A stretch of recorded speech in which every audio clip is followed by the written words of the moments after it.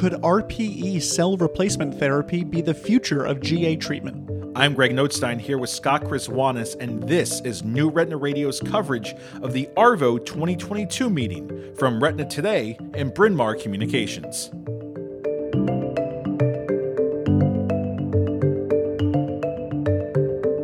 Retina Today's chief medical editor, Dr. Alan Ho, joined us to discuss observations from the Phase 1/2A study evaluating the safety and efficacy of OpRegen, a suspension of allogeneic RPE cells implanted in the subretinal space. How well was this therapy tolerated, and were there any signs of vision improvement? Elsewhere in the GA pipeline, researchers are exploring whether the gene therapy GT005 might be a safe and effective one-time treatment for GA via upregulation of complement factor I. How does complement factor I affect the course of GA, and what are the latest data from a Phase 1/2 study? Stick with us to hear Dr. Jared Nielsen walk us through the latest findings on that front.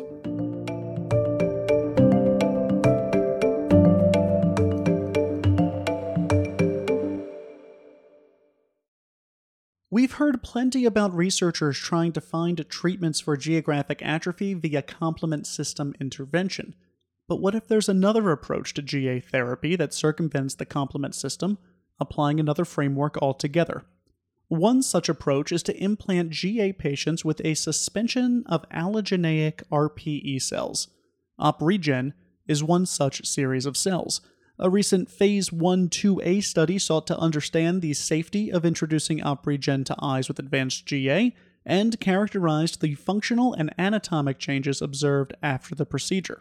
Retina Today's chief medical editor, Dr. Alan Ho, shared data from that study at this year's ARVO meeting, and he joins us today. Dr. Ho is the director of retinal research at Wills Eye Hospital and is a professor of ophthalmology at Thomas Jefferson University. Both of those institutions are in Philadelphia. Dr. Ho, welcome to the program. Thank you, Scott. Let's start with OpRegen, the engineering of which many audience members might be unfamiliar.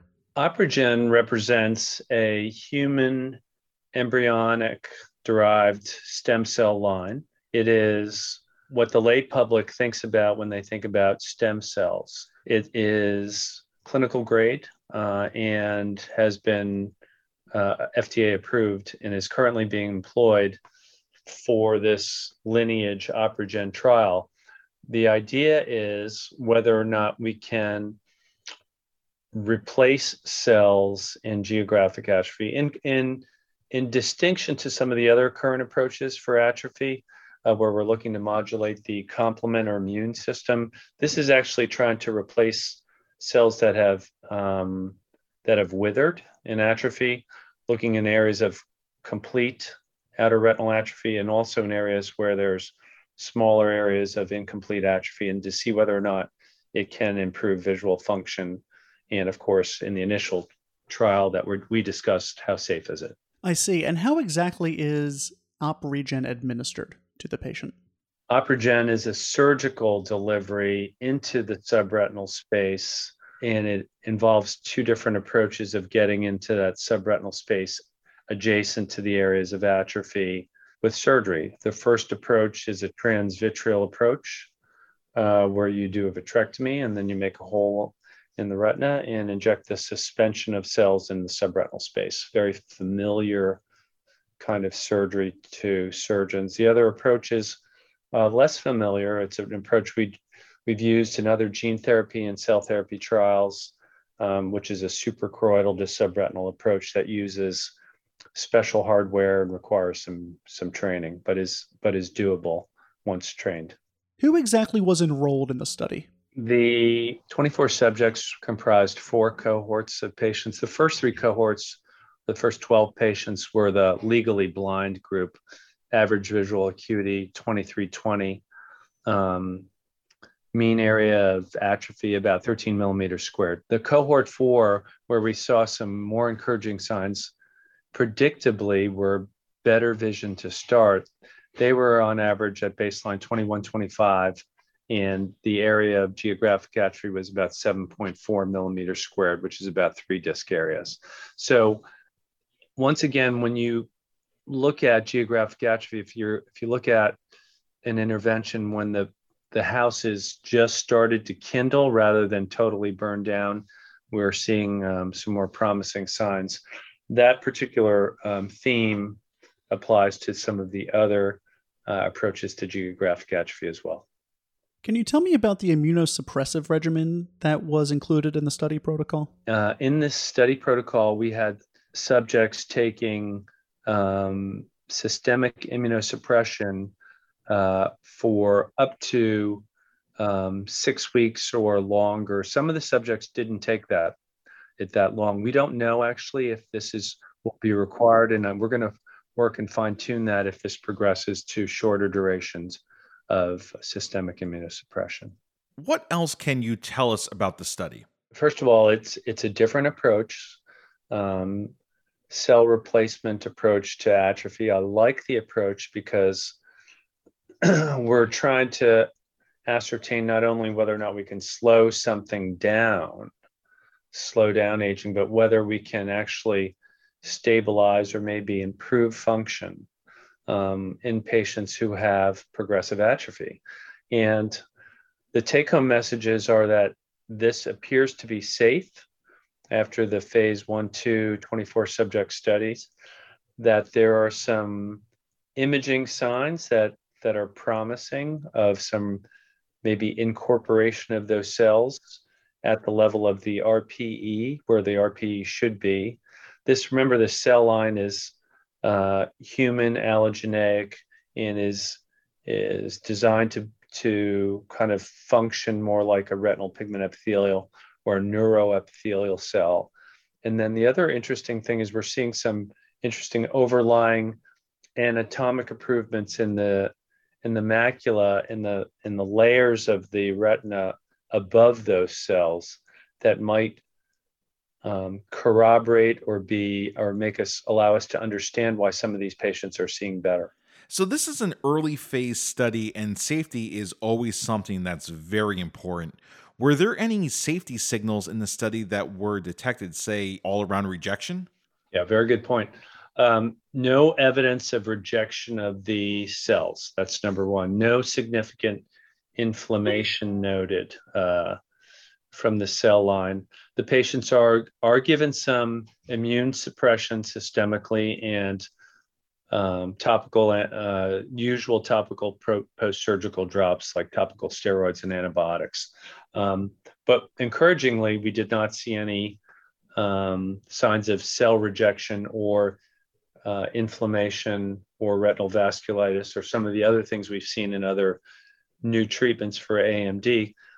We did see some of the subjects having epiretinal membrane formation, and among the 24, 3 had a significant epiretinal membrane formation that required intervention. We know that cells, if they escape through a retinotomy, can cause membrane formation, and those patients that did have surgery, 2 did, 1 chose not to, they did fine. But epiretinal membrane formation is something to be noted. And then let's talk about any signs of change to visual function. First of all, you're right, small numbers. Second of all, open label.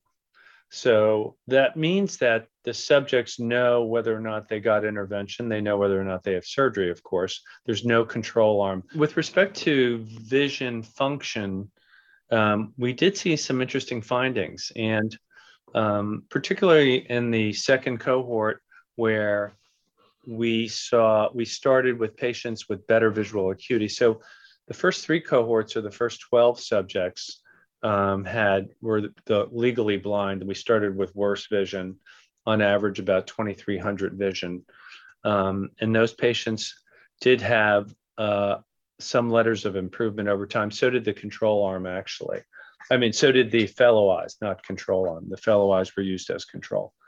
In the cohort 4, 12 subjects, where they started with better visual acuity, we did see about a 1-line improvement in visual acuity. So these are 1.5 lines of 7.6 letters to be exact, while the control arm only had 1.7 letters. So there were some signs of maybe not just slowing down atrophy, but maybe improving function that kind of were corroborated by some of the OCT imaging that we saw.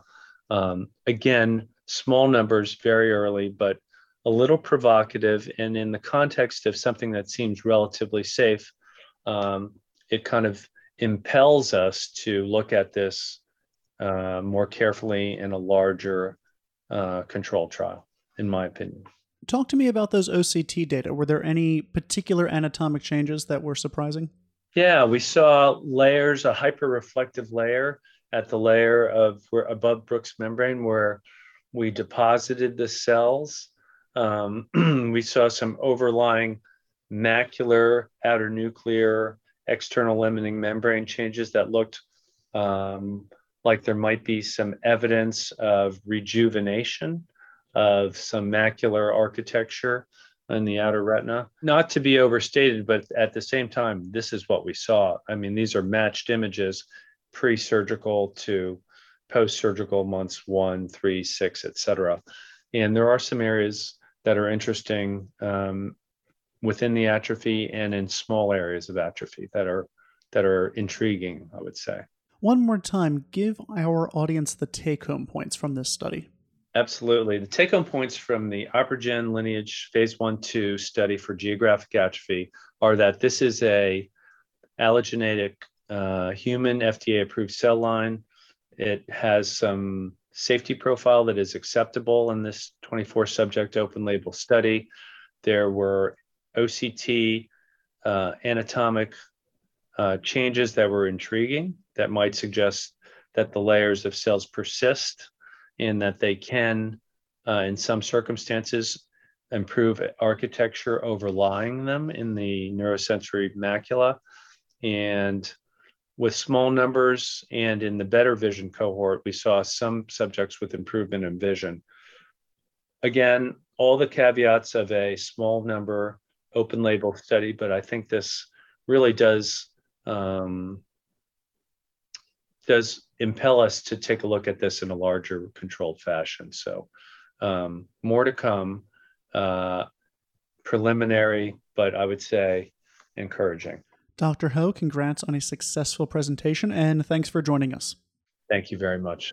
Appreciate the opportunity.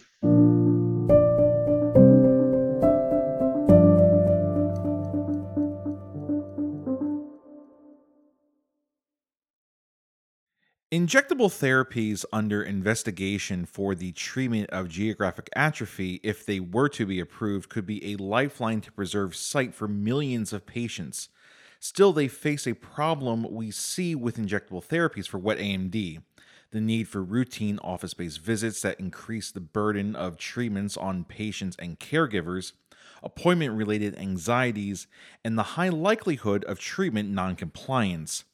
You can imagine the potential a more durable therapy might have, particularly if it requires a single administration. One approach under investigation is gene therapy, namely GT005. To hear more about GT005, we invited Dr. Jared Nielsen to the program to discuss his recent ARVO presentation. Dr. Nielsen is in practice at the Wolf Eye Clinic in West Des Moines, Iowa. Dr. Nielsen, welcome to New Retina Radio. Scott, it's really a pleasure to be here to talk about some results from Gyroscope's FOCUS trial. I'm passionate about geographic atrophy and looking forward to a future potentially when we can treat patients for a disease which currently today doesn't have an FDA-approved treatment. GT005 therapy is linked with complement factor I regulation. Our listeners have heard plenty about complement components 3 and 5, but maybe not so much about complement factor I. Can you remind us what we need to know? Factor I is associated with AMD development. We learned that from the genome-wide association studies and other work that's been done. And I think in particular, some work that was done by David Kavanaugh and coworkers where they looked at CFI gene sequences in over 3,000 AMD subjects. They were able to identify a subpopulation in which they had rare CFI gene variants that correlated with low serum factor I and an increased risk of advanced AMD. And so they were able to show us there were patients with a or definable group of patients with CFI haploinsufficiency who could potentially respond favorably to factor I supplementation. And that's great, but the amount of patients with CFI mutations is relatively small. And so looking at a broader AMD population, I think some of the work done by the late Peter Lackman is important. He took serum samples from people with a range of risk scores for developing AMD based upon their underlying genotype. For example, variants in C3 and CFH. And then he supplemented those serum samples with recombinant factor I and measured inactivated C3b formation as a marker of complement system activity. And he was able to show in those patients with a diverse genetic risk for developing AMD that he could transform a high-risk phenotype into a low-risk phenotype. And so from that work, we can show that this may have applicability to a much more broader base of AMD patients, not just those that have the complement factor I mutations. Given the genetic underpinnings then of complement factor I expression, it seems like gene therapy is a natural progression. Can you talk to me about the FOCUS study and about its approaches to delivering therapy? I'd be happy to, Scott. The FOCUS trial is looking at two different surgical methods to administer subretinal GT005. One method is a traditional transvitreal or transretinal approach where we inject perform a vitrectomy and inject the AAV2 vector right underneath the retina.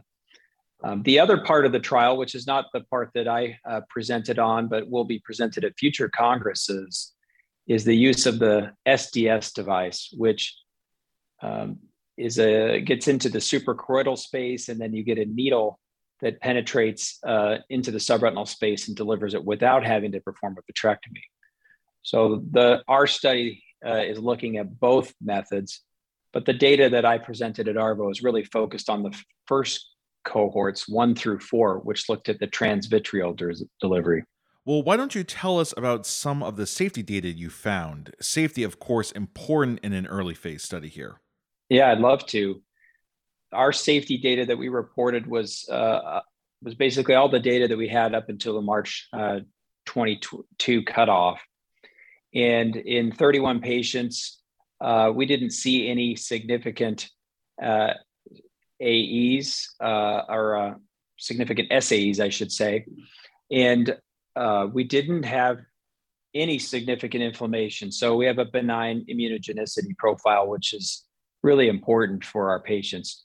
We're performing vitrectomies. So naturally, we have some treatment-related adverse events that you might expect, irritation, suture-related issues, conjunctival hyperemia. There has been cataract progression reported in a few patients. And then we are seeing some RPE changes in the area of the subretinal bleb in 6 patients.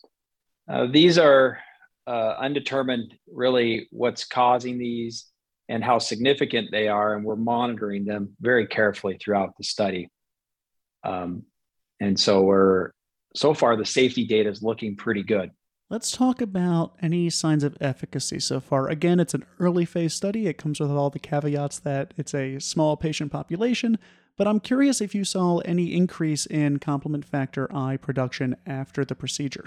Yeah, that's one of the more exciting things about the early results from this trial. Now, just to be clear, if we are going to see a production in factor I, we not only need to see the factor I increase, but we need to see that it modulates the complement pathway.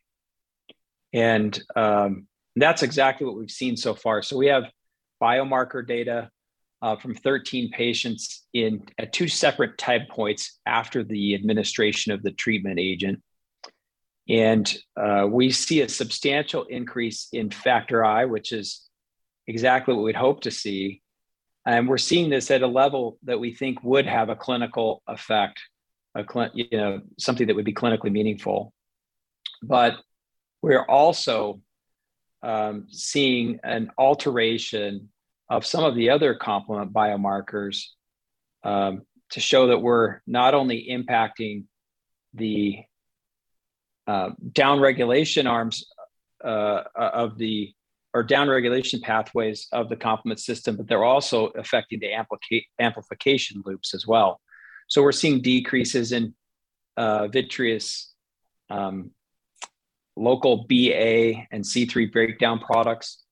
And we're also seeing a decrease in vitreous C3, which in my mind is particularly important because it's upstream of where Factor I works. And I get excited that we might be able to use this therapy potentially to modulate the complement system with a one-time treatment.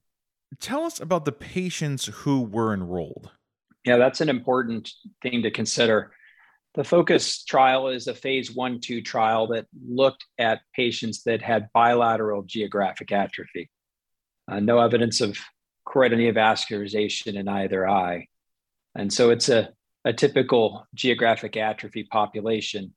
Our population did include central involving geographic atrophy. And, what we're going to be looking for later in this trial is, are we having an effect on GA progression? So, we're looking forward to seeing that in this group of patients, hopefully. What's next for GT005? Well, I think we've got to finish the current trials. We're hopeful, at least my understanding is we're hopeful that things will be enrolled fairly soon. And then we need to be patient and collect additional data. I've told people that gene therapy, GA research, all GA research really is looking at what I think is a turtle race. It's slow going. And so I think we just need to continue to be vigilant, looking for safety issues in these patients, but then also looking not only at the biomarker data, but hopefully at a clinical signal that is relevant. Thanks for giving us an update, Dr. Nielsen. Oh, it's really my pleasure, Scott. Thank you so much for taking the time to chat with me.